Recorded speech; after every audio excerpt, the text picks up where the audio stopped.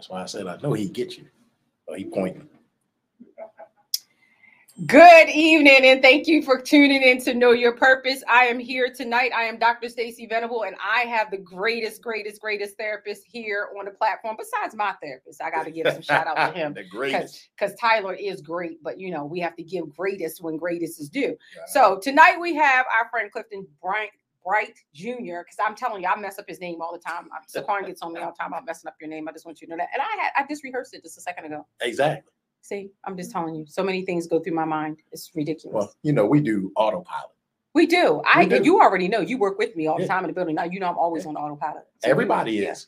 We operate more out of our subconscious. I stay on autopilot. So before we get into what we want to talk to you tonight about, we just want to do some housekeeping rules, some disclosures.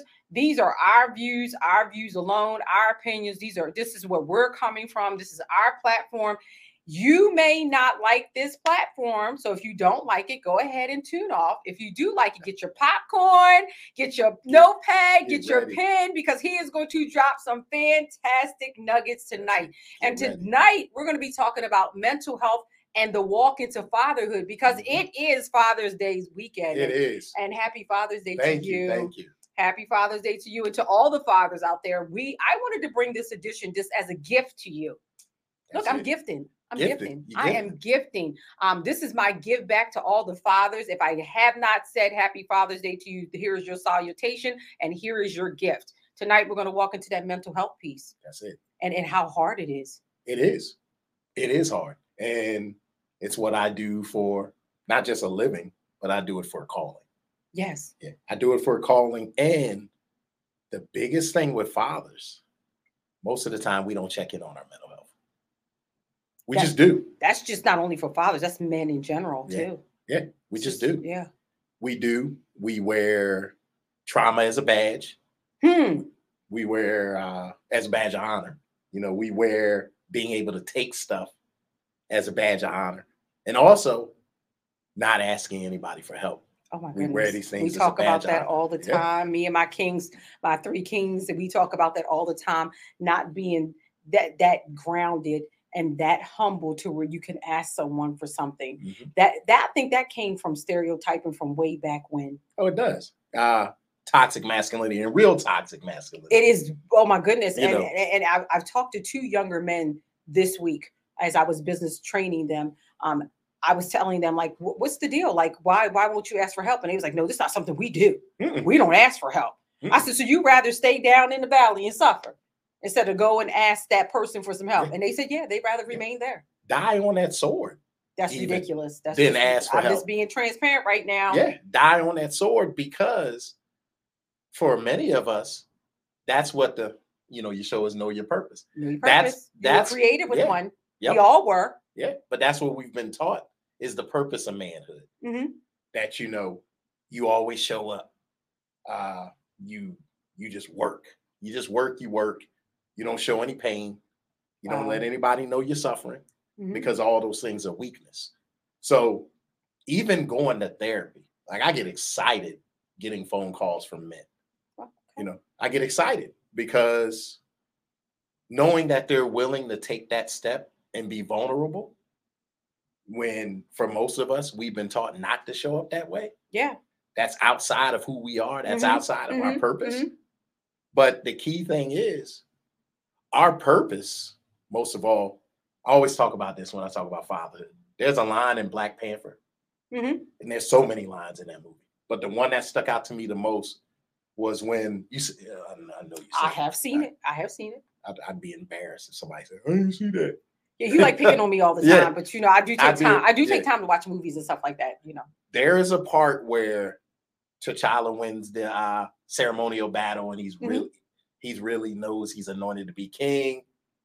And they give him the heart-shaped herb, and they let him go to, I forget what the forest is called, but it's where the souls of the past kings stay. Okay.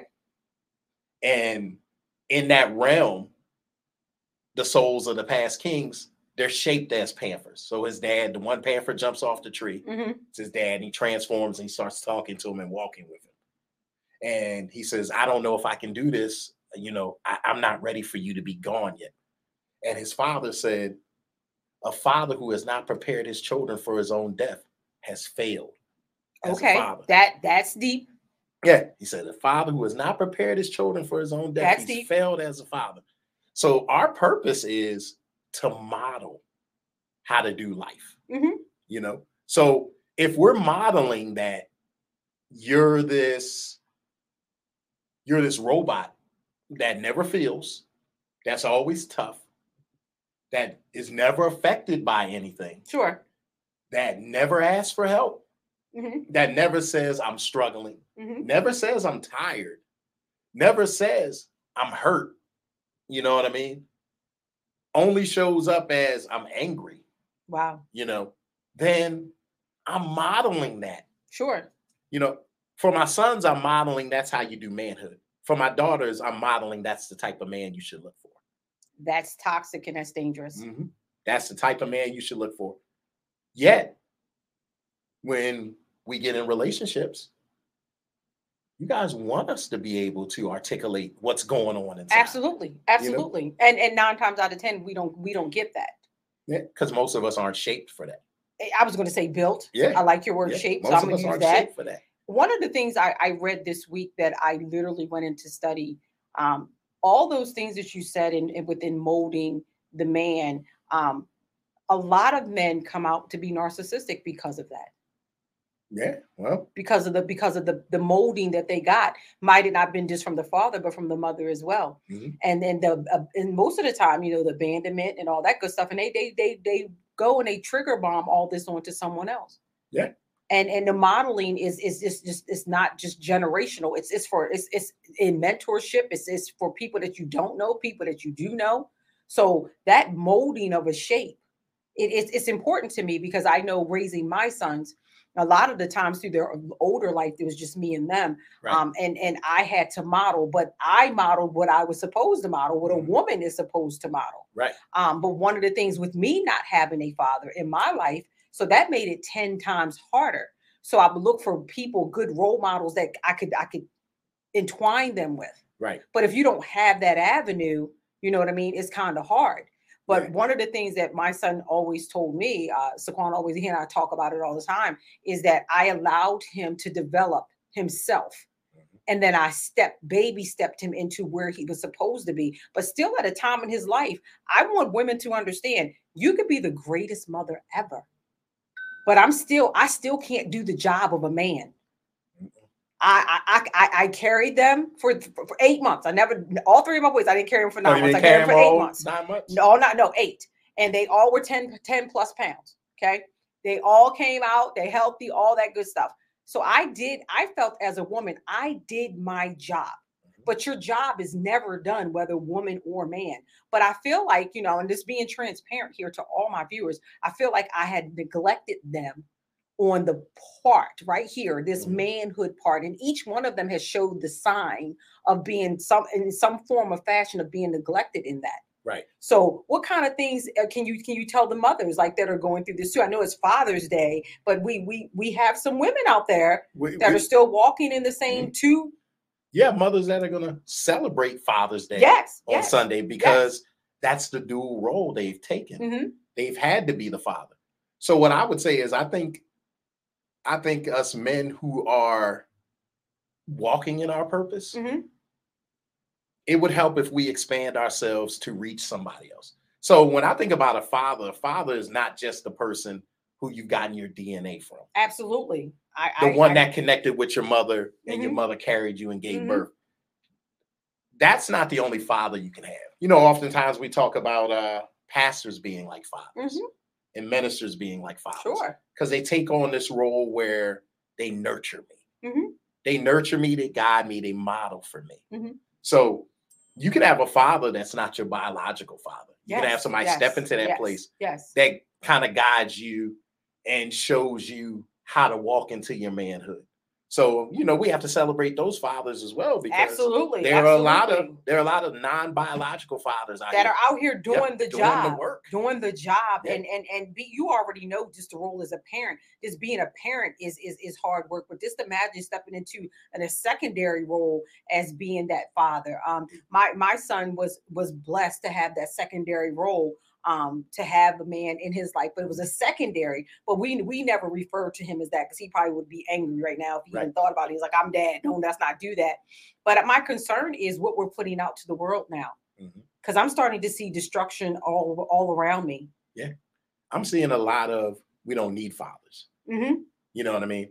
And for me, and this is not even from a clinical standpoint, and also from a non-clinical standpoint, fatherhood, there's no expiration date on that. There is none. There is none. I call my father now when I'm dealing with situations, and he expects that. He's like, "Look, hey man, I'm here.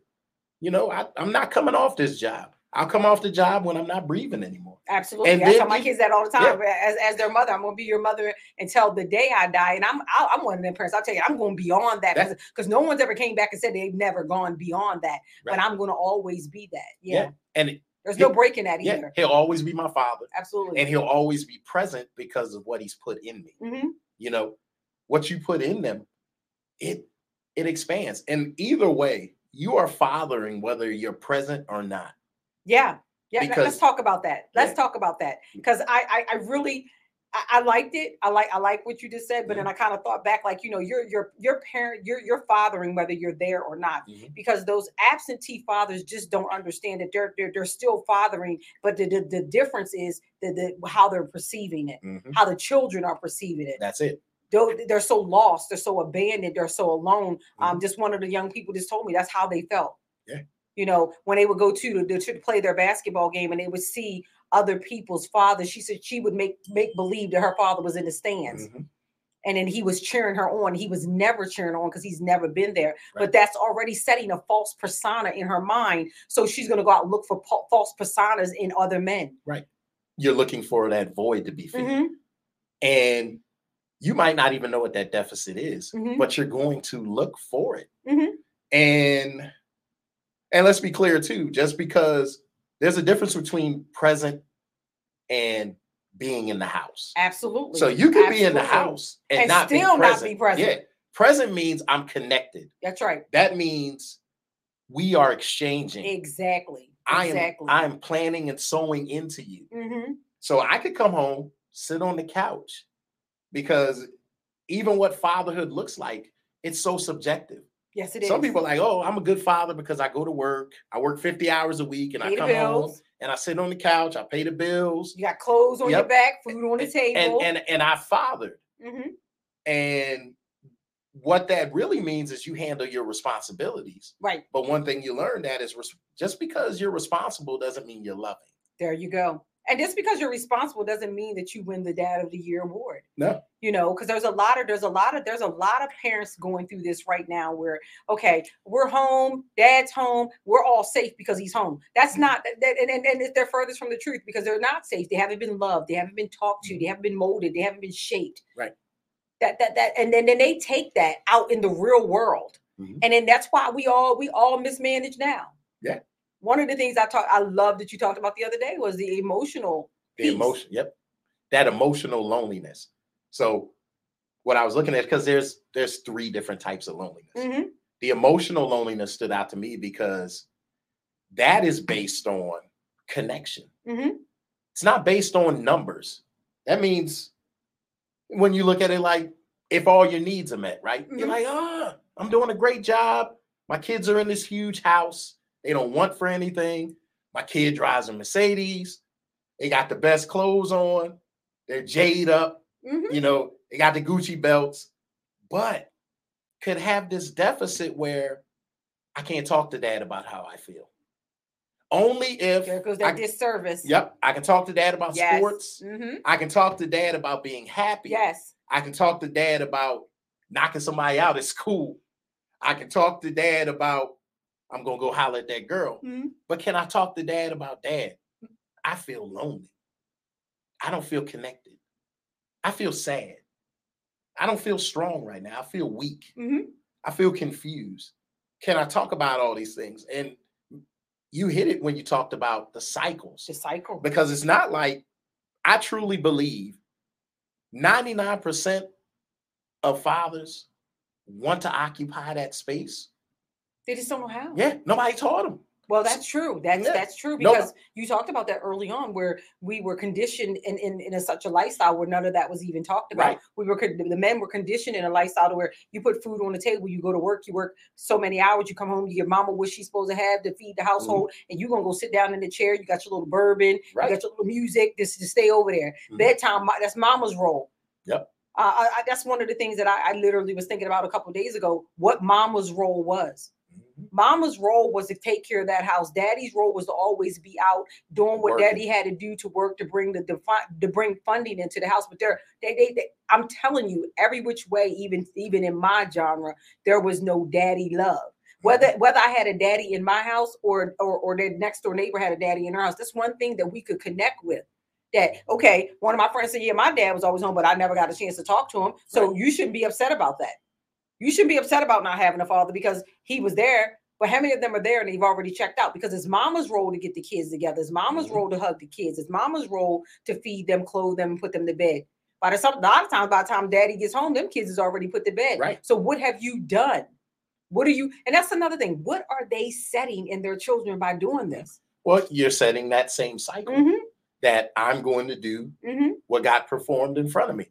But you may connect with somebody where that doesn't work. Right. Because if you think about it, none of us come from the exact same upbringing. Absolutely. All of us at some level have different experiences. You can have 5 children in the house, and as they grow up, they will give you 5 different perspectives of how that house was. Let's talk about that. One will be like, oh, it was man, I loved it. I had the greatest child. And you can have the third child that says, my parents were terrible. My upbringing was horrific. Yeah. I hear these other 4 talking about how great it was, but it was terrible for me because it is so subjective. We have this view of our world. Sure. And a lot of that is shaped by fatherhood. And I love being a father. I count it as a privilege. And we need more men to count it as a privilege, but we also need a lot of young women need to make sure when they're choosing the avenue that they want to take to be a 2-parent household, as far as find a man that they love, but make sure you take that time to know who he is. Right. Because a lot of women are just out here and you know what? I had a kid by this person and then it didn't work out. But then you wonder why the molding and the shaping and all that, because we made bad choices. So that's one of the good things that when I take the platforms of doing this 12-city tour, and now I'm able to talk to a lot of young women, I tell them, as you mold yourself, make sure you're molding what aspects you're going to give to another man, because once you create a child and you guys are now together and bonded for the rest of your life, and if he was lazy and on the couch when you were dating him, he gonna be lazy on the couch as a father. Yeah, because people really don't change. No. Well, you can't make somebody change. Absolutely That's the thing. not. A lot of us are like, absolutely not. We make these conditions. I'm doing this while we're dating, but are you going to stop when we get married? Yeah, I'm going to stop. And the truth is, no, you're not. Well, Steve Harvey said it the best. In 90 days, you'll know. Yeah. In 90 days, you'll know. My son, my youngest son always says, I hate dating. And I said, why? He said, because that honeymoon phase, I would just rather skip over it. I'd rather just skip over it and get to what we need to know. So the point that I'm trying to pull out of this is, if you are seeing the dynamics of the red flags when you're dating, those red flags are going to become permanent once you have this child. So if he was disappearing on you, he's going to disappear on that child. Right. 9 times out of 10, he's going to disappear. So those flags are for the mental health to take note of. And if you're just sitting there not taking any note of it, I mean, now that I'm older, I saw all kinds of red flags. Right. And I mean, let's be real.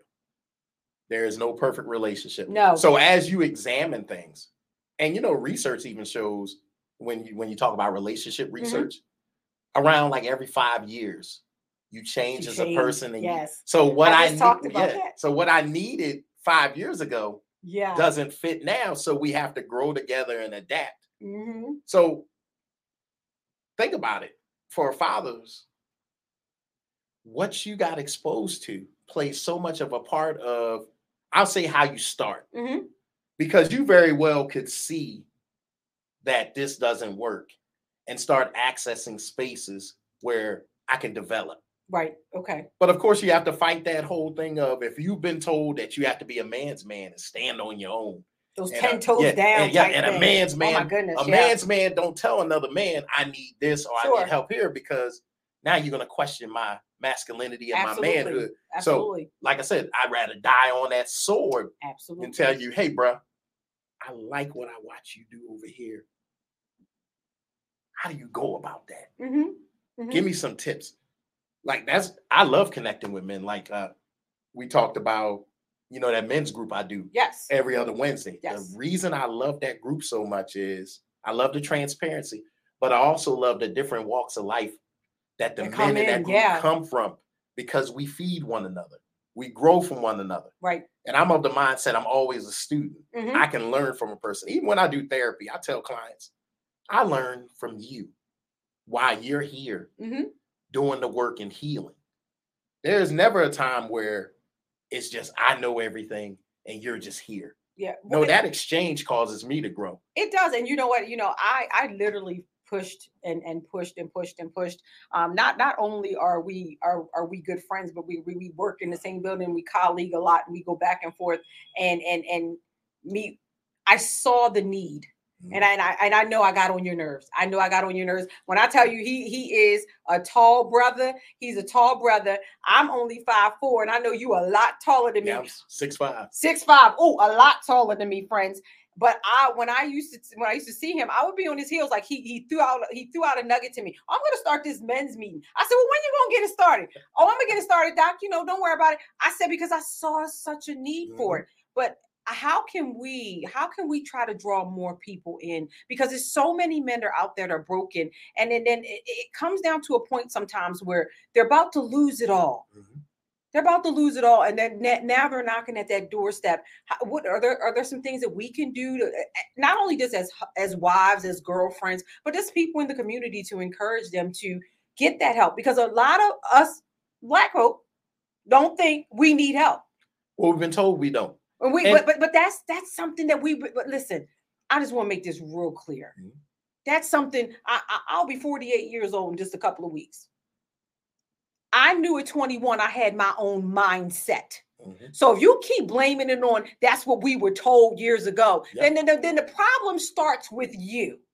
Okay? Because someone just said that to me. Well, I was conditioned early on, not to, men don't cry and this, that, and the third. But once you turn 21 and you become your own man and you go through your own struggles, I get it. Don't get me wrong. I get it. But when is enough enough?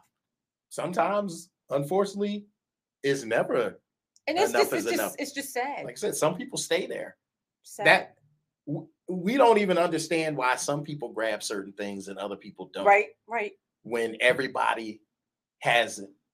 I'm not going to say the opportunity because not everybody gets that opportunity. Yeah. But some people get exposed to the very same things. One person takes advantage of those opportunities and propels themselves to where they want to go, where another person may say, I can't get there. Because it really is about you. It is. Everything you do at a certain point of your life, like I feel like, when I'm talking to certain people and things like that, and they always go back to, well, my mom did this, and this is the reason why. I get a little turned off in that, because at some point of your life, you have to make your choice for you. You do, but it is extremely hard. So I talk about attachment all the time and attachment styles. So secure attachments where you're able to maintain relationships. And in your relationships, you can have independence where you don't lose yourself. And I'm talking about friendships, romantic relationships, family relationships, work relationships, just relationships in general. Yeah. You're able to have this independence. You're able to still be you, but you're also comfortable having a level of interdependence where I can trust this person. I can know that they're going to do this. And I don't try to do everything because I'm like, people can't be trusted. You get those things early on. You get insecure and anxious attachments. Absolutely. I agree on, 100%. Because you don't get that level of trust established. So if you think about it, when you have so many homes that are like one parent homes, that parent is doing all that they can. They can't hit everything. So somewhere that kid might not get a chance to have security. Right. That's why you have to have those other outlets, those other people you connect with. Like I said, those almost like surrogate fathers. I call them my only quality people. Yeah. You know, I talk about that all the time on my show. We talk about it a lot in the office about just having my only quality people. But I see that even the walk down my memory lane and how I had to let some things go. Yeah. I literally and it just wasn't solely about family, but it was just about a little bit about everything. And you have to let those things go in order to grow in any type thing. Because I felt, I've told you plenty of times, I felt like I was standing in stagnant water right up to my chest bone, like, hey, I'm about to drown over here. But until I started saying to myself, okay, this is what I was taught, but this is what I know. Right. This is what I was taught. This is what I know. And this is what I know to have worked for me. So you have to find that avenue of what works for you. But when you're just standing in that stagnant water and you just pedaling, you know, to try to catch that breath and you know you wrong. I have a lot of issue with that. When you know you need that help, you know there's outlets for that, but you still continue to make those excuses. But then you go along with everyday life, right? But when you go along with everyday life, you just don't know you're still impacting something. You're still on your job cutting up. You still at home cutting a mess. You still out in these streets cutting a mess. And you're over here like, yeah, I'm dabbing people up. So and so like me. When really when you walk away, they don't like you at all. No. Well, we wear so many masks.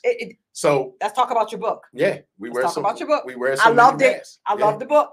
I read it. I read it in one night. You know, because So you did 21 days. I did 21 days in one because what it was, and I'm gonna tell you. When I got to like the third day, I was like, I wonder what happened on the fourth day. Oh, wait a minute, did that what? I want to see what your book was phenomenal. I appreciate it. And I enjoyed it, but it helped me go back and reevaluate some things with my kings and with myself.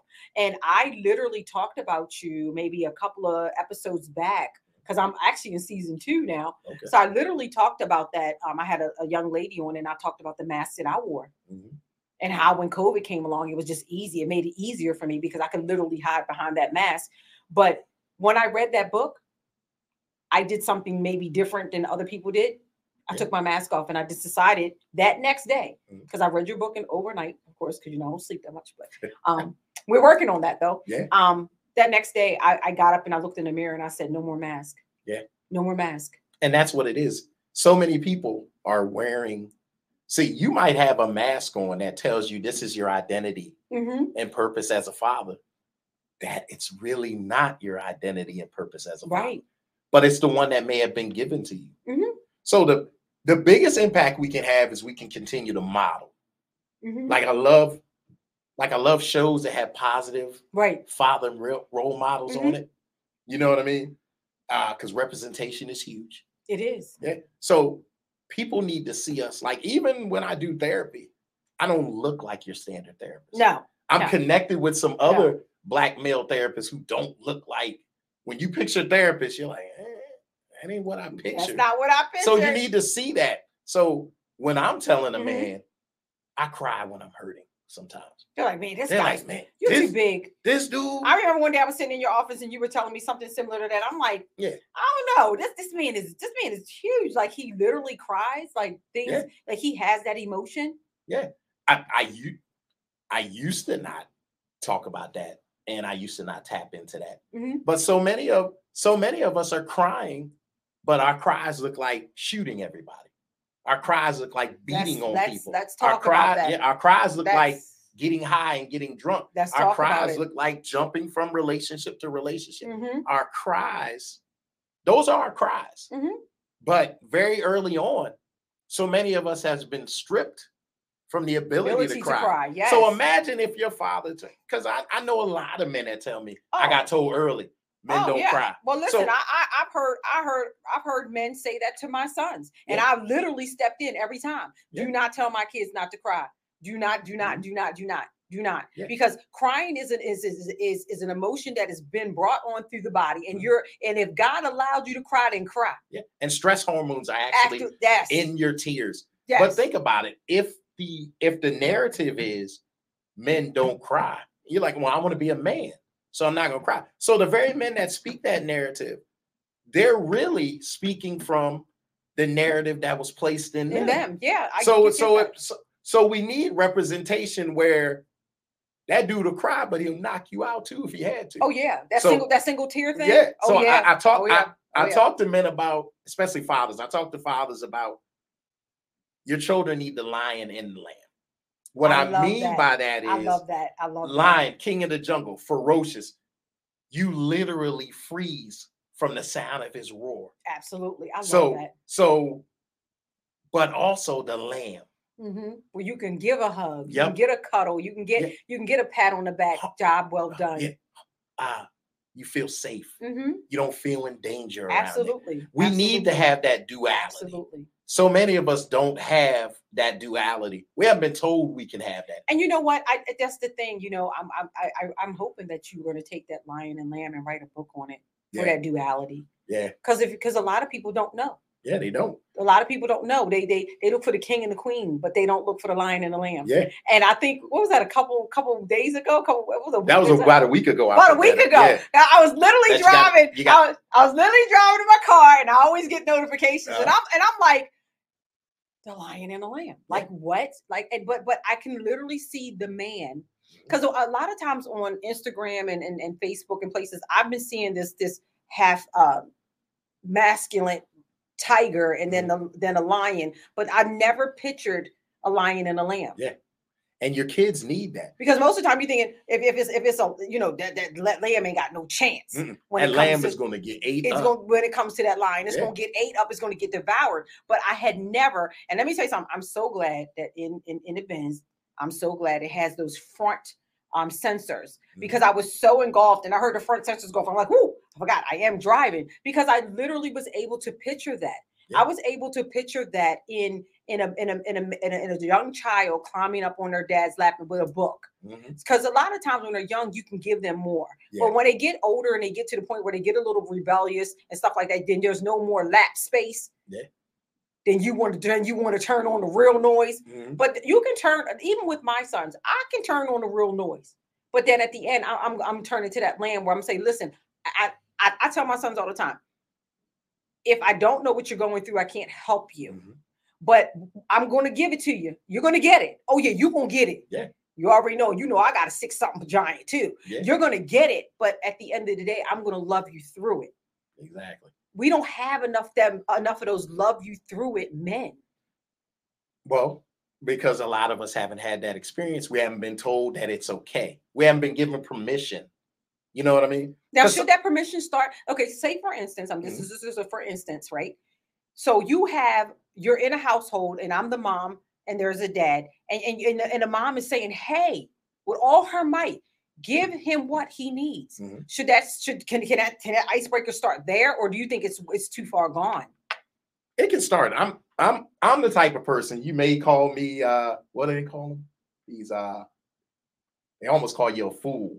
I'm one of those people that I never think a person can't grow and change. I don't care who they are. I used to get in arguments with professors in grad school when they would say antisocial personality disorder. The only thing you can do with them is put them in prison. I used to get in these arguments, and I used to be like, I cannot accept that. And they'd be like, well, that either. And I would be told. I had one professor told me it's because of your religious Christian beliefs. That's why you think like that. And I was like, that's definitely not true. I just do not think. I think as long as a person's breathing, they have the ability to grow. Does it get harder? Yeah, because the longer you do things, the more your brain is locked into that thing. Absolutely. So your neural pathways network takes you to this subconscious action and way of thinking. You don't even say, should I? You just flow right into it. Go right into it. But I believe a person can change. I just do. So I believe any man can grow in that role. They just need to be around. They need to be in the right soil. Yes. They need to be getting the right water. They listen. I read a study a couple of weeks ago how good dirt is for everything, how good dirt is for the mind, how good dirt is for the soul, because nothing really has grown unless it's been in dirt. And I thought about that thing. I don't like dirt. I'm not, listen, I'm telling my people out there right now, I don't like dirt. I'm not a Martha Stewart type person. But a couple years ago, I decided there was a neighbor, and her flower bed looked really, really nice. Yeah. And I said to myself, I said, I want a flower bed like that. So I literally took it upon myself to try to go out and do this flower bed. Went out and bought hundreds and hundreds of dollars of these flowers. And then when I got home, I kind of got a little scared because of the dirt, because I ain't want no bugs and no worms or nothing like that. Like, I don't do but dirt. After the mission was accomplished and I leaned back, and it was almost dark. And I leaned back and I was so proud of myself because I saw what I accomplished in the dirt. It's okay to be in that valley, to be digging down in that dirt. And then last year, right as it got to be spring, I saw the flowers bloom up from that dirt.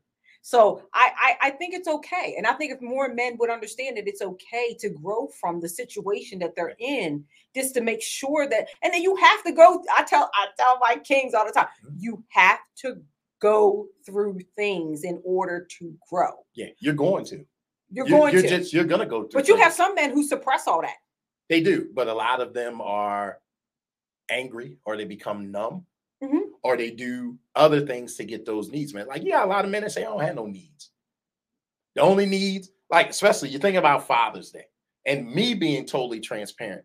You know what I used to tell my wife and my kids I wanted for Father's Day? Just give me a day of not asking me for nothing. You know what I mean? Give me just a free day. And I thought that was the noble thing. Yeah. Nah, I asked for stuff.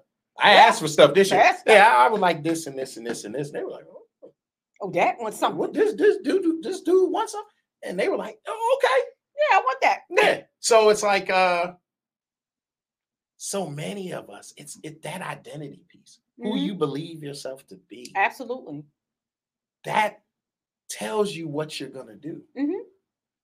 And so many of these fathers, and there's plenty of great fathers out here. It's a mountain of them. Yeah. And there is also this piece too that I want to say, where I do some things well and some other things I may struggle with. Absolutely. So to just say this person is just black and white, you're a good father, you're a terrible father. The black and white thing doesn't work for me. Because we all got shades of gray. Absolutely. We really do. So it's about taking that courage to face those things where you're struggling at, and finding safe spaces. Men don't have enough safe spaces. The biggest thing, because I never really talk about what we talk about on those Wednesday nights, but the biggest thing I can talk about is I've not had a man come to that meeting and say they've had a space like that before. Wow. We don't have spaces. And here at the Business Suites at Brass Mill, we try to provide a lot of people with a lot of things, and we're growing leaps and bounds. And I'm proud of the leaps and bounds. But one of the things I can hold up high is, I love the fact that your men's meeting is there, because I feel like I'm standing behind you, and no one can see me, but I'm behind you, pushing you like 100%. So if you're looking for an outlet, or you're looking, and you know what, the first thing we need to do is we need to take ownership that we need that help. And then we need to go out and we need to research and scout out those safe places. Well, here at the Business Suites at Brass Mill, we have you every other Wednesday. And we're going to leave his information. So that way, if you are struggling in any capacity, can I say that? In any capacity? Yeah. Okay. And it's just, for men, it's just creating that space. And originally, my mindset was, I'm gonna keep it real, real small. Yeah. So you tried to tell me that. So it can be intimate. I think what you first told me was like 10 or 12, or 20, 10 or 15 or something. Some number. My first thought was going to be to do 5 to 10. And I remember telling him, I don't think that's going to work. But I'm your cheerleader over here. But I don't think that's going to work. But the reason why I said any capacity, because you also have a counseling business that you run too. That we're happy that he's joining the Executive Suites of Brass Mill. He's coming from the small spot to the big spot, so that means you growing leaps and bounds. But the only reason I said about any capacity, because you do have other outlets besides just this Wednesday, every other Wednesday. Yes, I'm a licensed clinical professional counselor. If you want to be all title based. Well, sometimes we need those titles so that way, because we have a lot of people that's going to be watching tonight, and if there's something that they're struggling with and they don't want to come to the men's group, I want to make sure that they know that there's other avenues that they can contact you with. Yeah. So when you talk about like fatherhood and mental health, I'm a firm believer healed men lead to healed families. Wow. That lead to healed communities. that lead to healed nations. So just the more healed I am, the better I can show up for my wife. The more healed I am, the better I can show up for my kids. The more healed I am, the better I can show up for my community. Absolutely. Because if there's one thing we have lost, we talk about, because my father and I had just the greatest conversation the other day. Because I had heard somebody say, a therapist that I really respect out of Florida, she was doing a video and she said, the concept is so many of us tell our kids, I'm not your friend. I'm not your friend. I have said that. And I've said that to my kids. And my father said that to me. So I was telling my dad, I said, yeah, I was watching this video. And because I respect the person so much, I couldn't just blow it off. I respect what she puts out clinically. So I was like, I can't just blow off what she's saying. You know what I mean? Because I'm like, I might want to hear that. And my dad says, yeah, I wish I wouldn't have told you we can't be friends when you were younger. Because he said, I said that because I didn't know how to balance that. So if I be your friend, are you going to take that as, oh, you just my boy. So if I tell you to do something, you're going to blow me off like, dad, get out of my face. You my man. You're my boy. We cool. He said, because I didn't know how to balance it. Wow. I played the whole, I ain't going to be your friend. We're not friends. We'll be friends when you got your own family. So it's like, sometimes your kids do need you to show up in that capacity. I remember telling Saquon, he was running out of Magnolia Elementary School and he had a piece of paper and he was trying to show it to me. And I remember being in the front of the car. I told him, open the door. He got in and he says, Mommy. I said, yes. He said, look at my picture. And I told him, I see your picture. That's a nice picture, son. He says, Mommy, you're my best friend. And I remember turning around. I'm not your friend. And I'm never going to be your friend. I'm your mommy, and still to the day, he talks about the trauma that I placed upon him doing that. And, it's still today, sometimes when he tells his friends, you could see like the smile turn into an upside down frown because he's like, even on his shows, he's talking about, my mom is like the best thing. Like but I can't call her my best friend. But now he's 24 and I know the boundaries and I know what a real friendship looks like. I want to eat back those words, but now I have to stand on principle because I threw it out there. Right. But now, you know what? I just said the other day, I said, Saquon, you have been a better friend to me than sometimes that I've been to you. And he kind of looked at me, he's like, well, why are you being so nice? Like, what do you want me to do? I said, I don't want you to do anything, but that was my contributing to the fact of the matter that maybe we need to watch those sets of context as we put them out. Right. To our children, because now he's 24 and we walk in great friendship. Now, what you will allow him to do is one day if he has a family, he won't tell his kids, we won't be friends. Yes, I don't want him to ever. Right. So to have my father say, I wish if I could go back. That had to because that is not what I expected from him.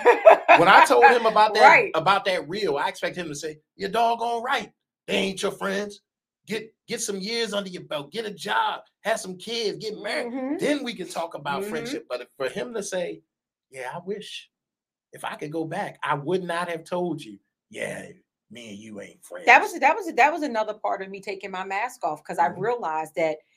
Even within raising them, that I even had a mask on through raising them because I didn't want them to know who I was. Right. Because I didn't want them to see the hurt. I didn't want them to see the pain. I just wanted them to see mommy in this light. But technically, and really, to be truthfully honest here, they were seeing the pain whether I had it on or off. Right, because it shows up. It does. It shows up in these spaces. So many of us are scared to show their scars. We're scared to show our kids our scars. Part of that purpose is to show this guy, Jason Wilson, he always talks about being a comprehensive man. So I love that concept. That means I'm all around. So as a father, I'm comprehensive. So I let my kids see my successes, but I also let them see my struggles. Absolutely. Which is scary. It is scary because I'm trying to tell you that was one of the things that I did as it being a young mother. But I remember nights that I was hungry, but they never knew. They were full. There was nights that I was scared, but they never knew I was scared. Right. They just knew that mom was in the house, the doors were locked. But there was many a nights I was scared. There was many a nights I went and cried myself to sleep because I wanted to make sure I wasn't sure I was doing this thing right. Right. I wasn't sure. Well, you and I were talking about before we got on. Yeah. There's no playbook. There's no playbook. There's no playbook to parenting. There's no set playbook to fatherhood, because I keep going back to subjective, because so many things, we see the world through the lens of what's been implanted in us, the environments we were in, sometimes biologically, things that have been put in us through a biological sense. And we see the world through that lens. So a lot of times you're learning as you go. Yes. So I literally can tell you that at the age of 48 in just a few weeks, I'm at my best.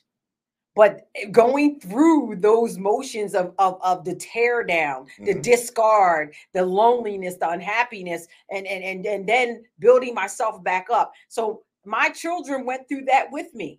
So sometimes, I have to say, let me take it a little easy on it, because one of the things with my middle son, he and I sometimes we have that tumultuous relationship. But one of the things that he told me a couple of years ago, I grew with you. He grew up with me. So I made a lot of mistakes. But one of the things that I give him, and I give to my sons, and I give to even my adopted sons and the people that call me mom, if you're out here and you're doing it, I just pray that you do it better than I did it for you. Right.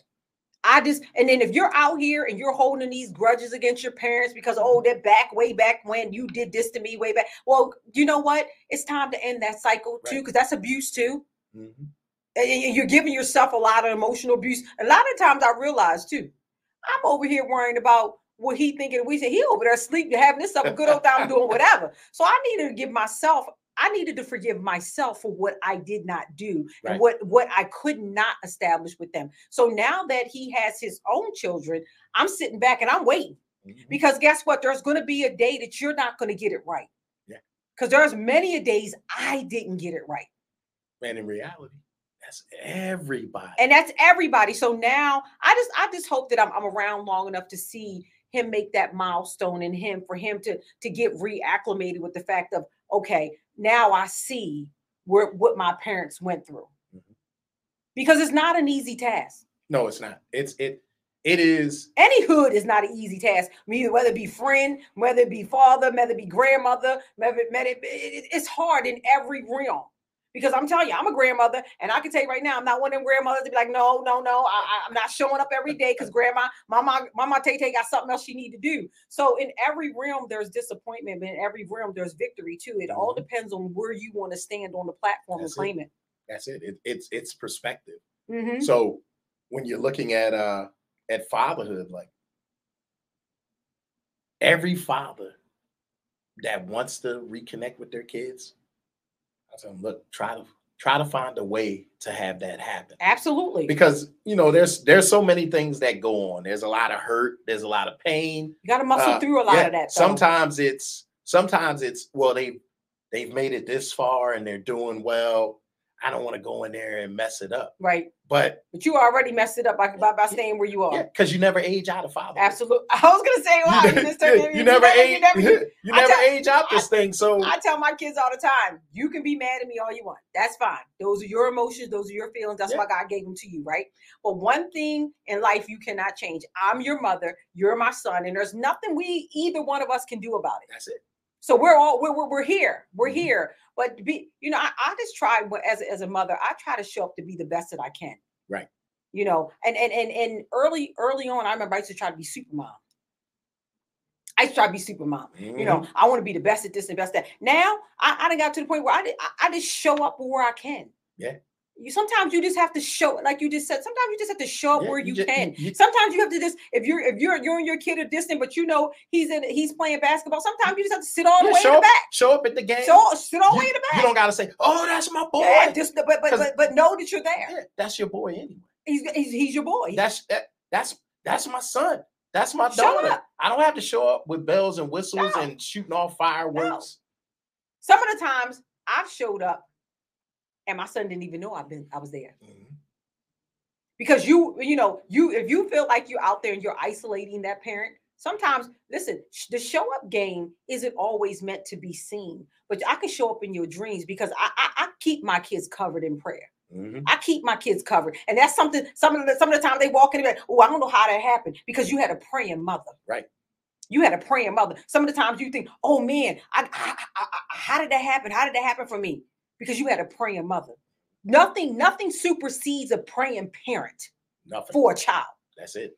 There's a lot of times my kids been out here, and they've been doing this and they doing that, and we are in this genre now where our black males are being shot and killed and all that stuff. And then Saquon was like, one day he was like, yeah, this cop stopped the car in front of me. I thought they was gonna stop me. No, they wasn't gonna stop you, because I already covered you in prayer this morning. I already know what it's like to pray for mine. Yeah. And even if you don't accept what I'm doing for you, I still cover you. Right. And that's another part of the thing that a lot of parents don't do. They don't cover their children in that aspect.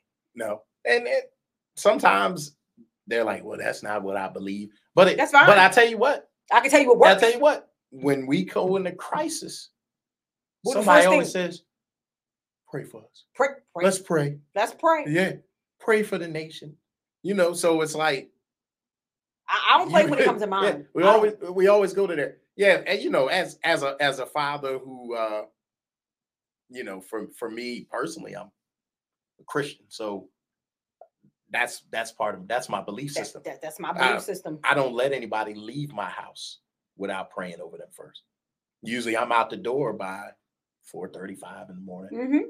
I prayed over everybody in the house before I walked. I remember when it was just me and my kids, and at night, I would go to their door, and when I felt like, I just didn't do such a good job that day, but I would just stand in the doorway and I'd pray over them and say, God, just show me and teach me the right way to do this thing, and that's just not a man or woman thing. But, it's great to have a man cover your house. It's great to have a man cover you in a lot of things. But sometimes you're not going to get that show up in that. So you need to be the best father you can be, the best man you can be. And like, I need to be the best woman I can be and be the best mother I can be. But I also, men and women need to take another role, one more role. I got to make sure that I cover you. Yeah.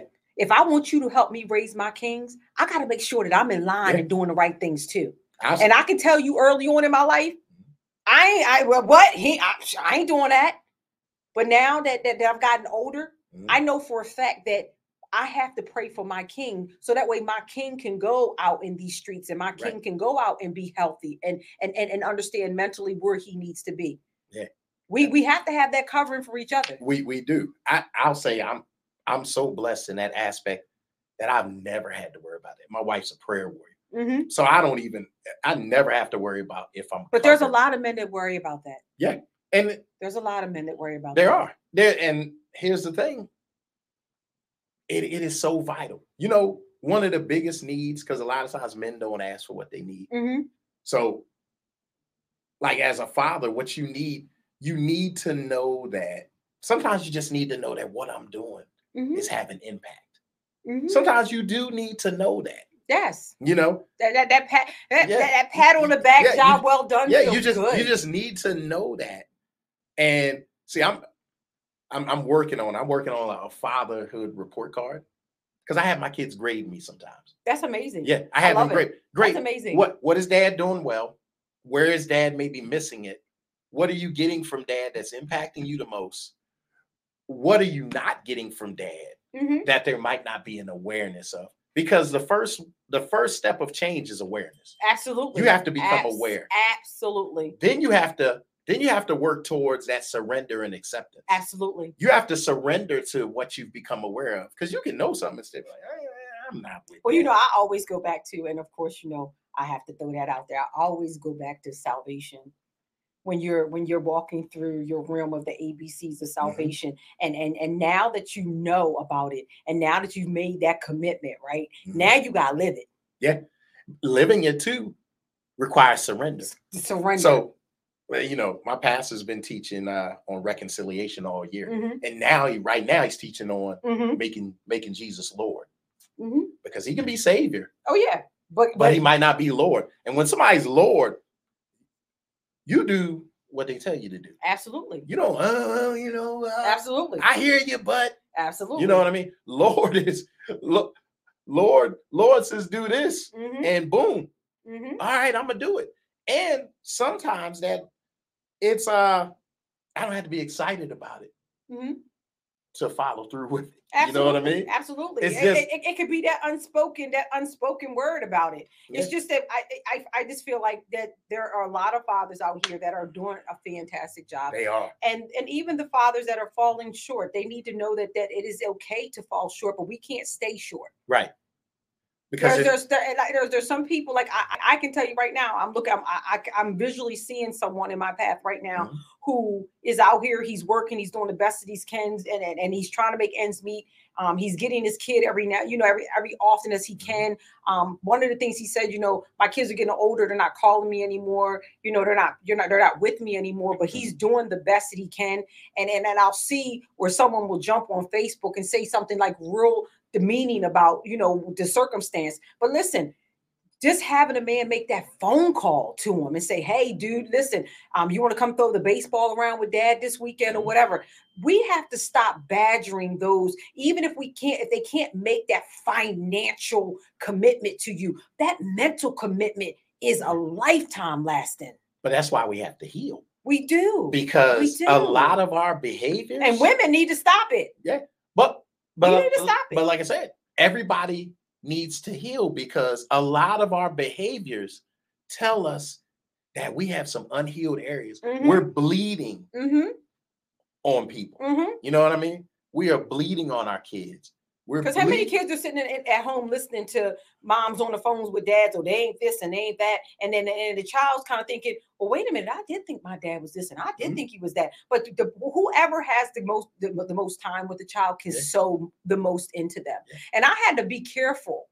I had to start watching my mouth and being careful around what I used to say when my ex-husband would say things that would trigger me. Or I would say things to trigger him. Right. But one thing that he had better than me, he had a great exit strategy. I wanted to finish what I was saying. I wanted to make sure he understood, and then I would look off at the far corner and I would see these two little faces. And then I'm wondering why later on they're like, yeah, daddy ain't that, Wow. Because I put that precedence there. We got to be careful. Yeah. We just got to be careful. We as adults, we need to find those outlets, those clear exit strategies when we're thinking. Not everything you think has to come out your mouth. No, it doesn't. Because you have to think about, what's the damage that's going to happen? And the effect that it's going to take. So even again, almost being 48 years old, now that I know better, I ain't going to say now that I'm grown, because I don't think anybody ever gets to the transpacs where they're grown, because we got so much knowledge. We got so much to learn. I just literally walked into another degree, and my son said that he clowned me a couple of days ago. Yeah, your boy, he clowned me a couple of days ago, because you know what he said? He said, take a look over there in my office, which is right there. He said, what do you see on the walls? And I said, nothing. He said, but I see hope and ambition.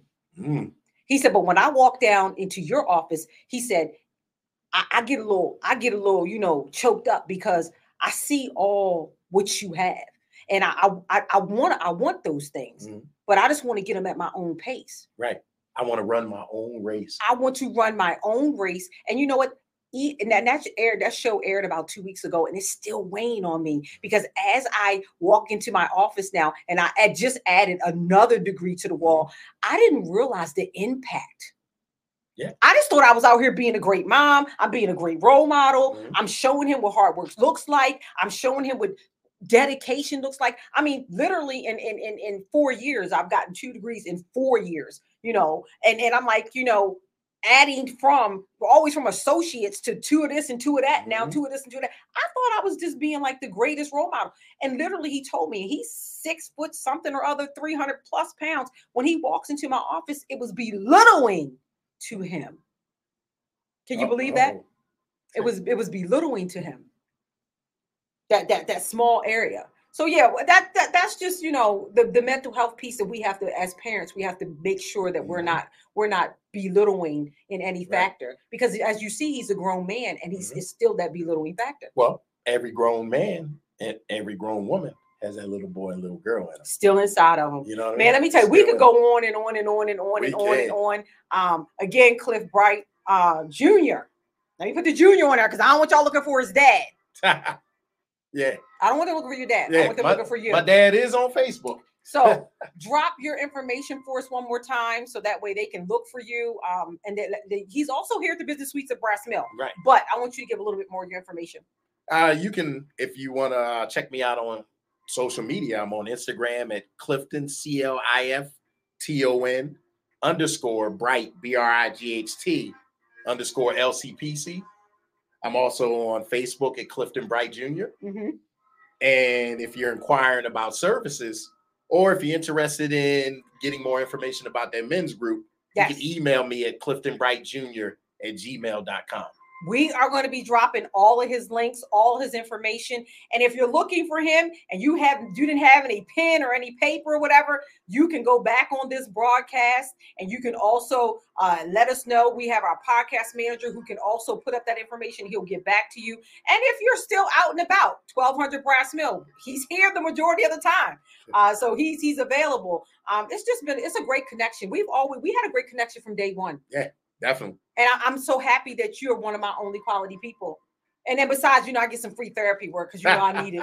I think we all need it. We all do. I tell people all the time, I see a therapist. Yeah, and I like to run across the hall and pick his brain. Yeah. I'm like, I got a question. He's like, is this a question about you or about something? I just have a question. He's like, okay, well, I got to look because I know how we are. Mm-hmm. But I just want to thank you for just allowing just your presence, because it is Father's Day, and I think we can start right here with making a change, just saying, hey, look, your mental health is important. It is Look, in finishing, if you're a man out there, a lot of men will tell you, I've been thinking about going to therapy for a long time, but just you hesitated. Mm-hmm. Therapy, oftentimes we think we have these stigmas like, oh, only crazy people go see a therapist.